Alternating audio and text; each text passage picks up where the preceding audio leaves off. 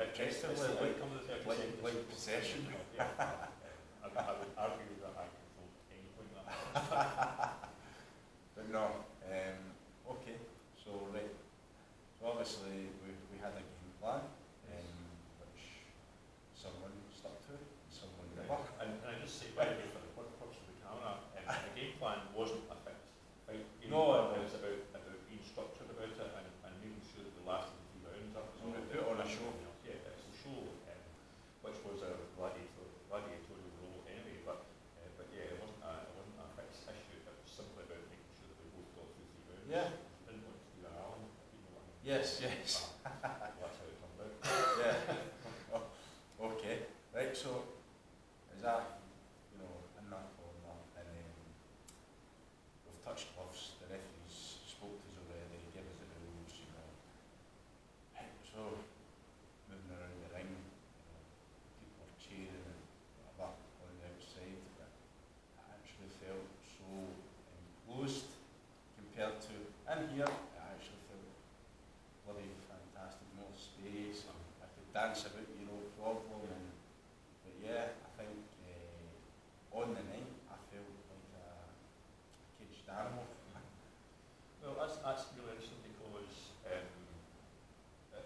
some of the guys I spoke to at a after party, they were talking about that whole happy to do that in front of that big crowd stuff. And I'm used to being in front of big audience, well, not used to it, I do it every week, but Yeah. I'm happy to be in front of large numbers and talking, for example. But see, even the walk to the ring didn't faze me particularly because it was just people sitting at tables. I didn't know them from the place. Yeah.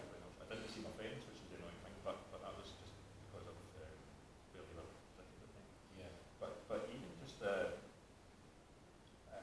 my biggest fear of the whole thing was actually tripping up on the way through the ropes into the ring. But here's the thing, apart from kind of once I was in the ring and we got, as you say, the ref give us a kind of pep talk, or whatever it was he actually said, I have no idea what he actually said to us. For me, at that point, the ring became the end of the world. There was nothing beyond the ring. Yeah. I was unaware of the crowd, I was unaware of whether they were cheering or booing or shouting or anything else. Yeah. And even when we were kind of in the middle waiting for him to put your hand up, I was still unaware of what was going on. Yeah. And for me, that was a really weird experience. It was almost like my entire focus was on you. Yeah. Because that's who I was thinking. So Yeah. I couldn't afford to think about beyond that 4 squares around. No, definitely. I think for myself as well, I had no idea where the referee was during that. Well, no, and it's so funny because you said to me beforehand, you said don't look at the referee or he'll say you're actually fight over. I wasn't even aware of where he was. You're right. Yeah. He was behind us most of the time. Yeah. Done with the video with that. And probably from his point of view, it's deliberate. You can see what's going on first of all, but secondly, it keeps him out of eye contact, I suppose.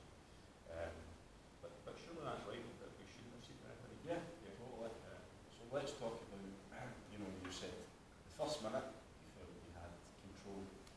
No, I never said that. Right. No, we were sticking to the game plan for the first minute. No, Okay, we so, weren't even doing that. so let's 15 seconds game plan out of one.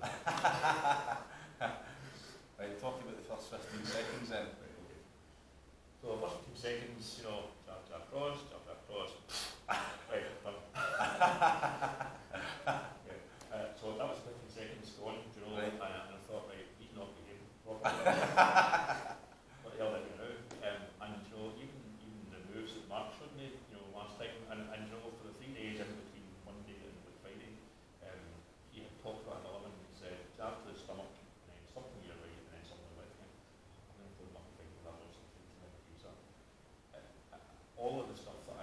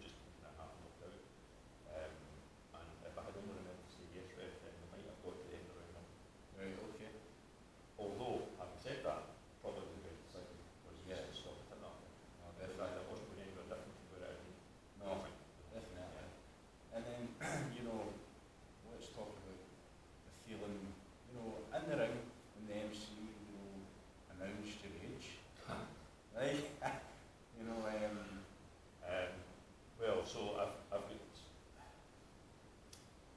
got mixed emotions about that. Yeah. So that happened.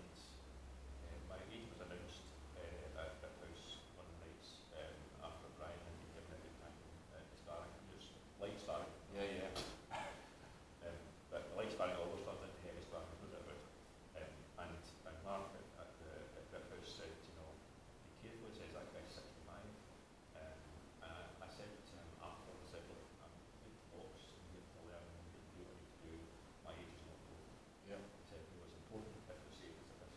And so I kind of understand that. But on Friday night, my safety wasn't at risk at that point. And although it was nice, and I'll talk about the accolades stuff later on, maybe if we get a chance. So on Friday night, he said what my age was, and the crowd kind of cheered. I thought that was nice. I felt good at that point, Yeah. but thinking back on it, it was almost like an excuse. You know, he's 65, so that's why I was. And that's a horrible way to think about that, but you know, it's and it all comes down to my perception of who I am and what I did and why I did it, as opposed to how other people see that. And I want, if we get a chance, I want to talk about that later on, Yeah. because that's been a very important part of this for me. I hardly have to cope with that real well. I'm going to move on for a start trying. Right, okay, John. Okay. So for myself, when we were in the ring at that point, and you know, But did that not take the shine off you winning at that point when you said that? Because I would have thought that was him saying, yeah, Scott's won, but look at this guy. yeah, but you know, me winning, that was nothing. That was nothing. You know, that was I was there to make the match complete. You know, regardless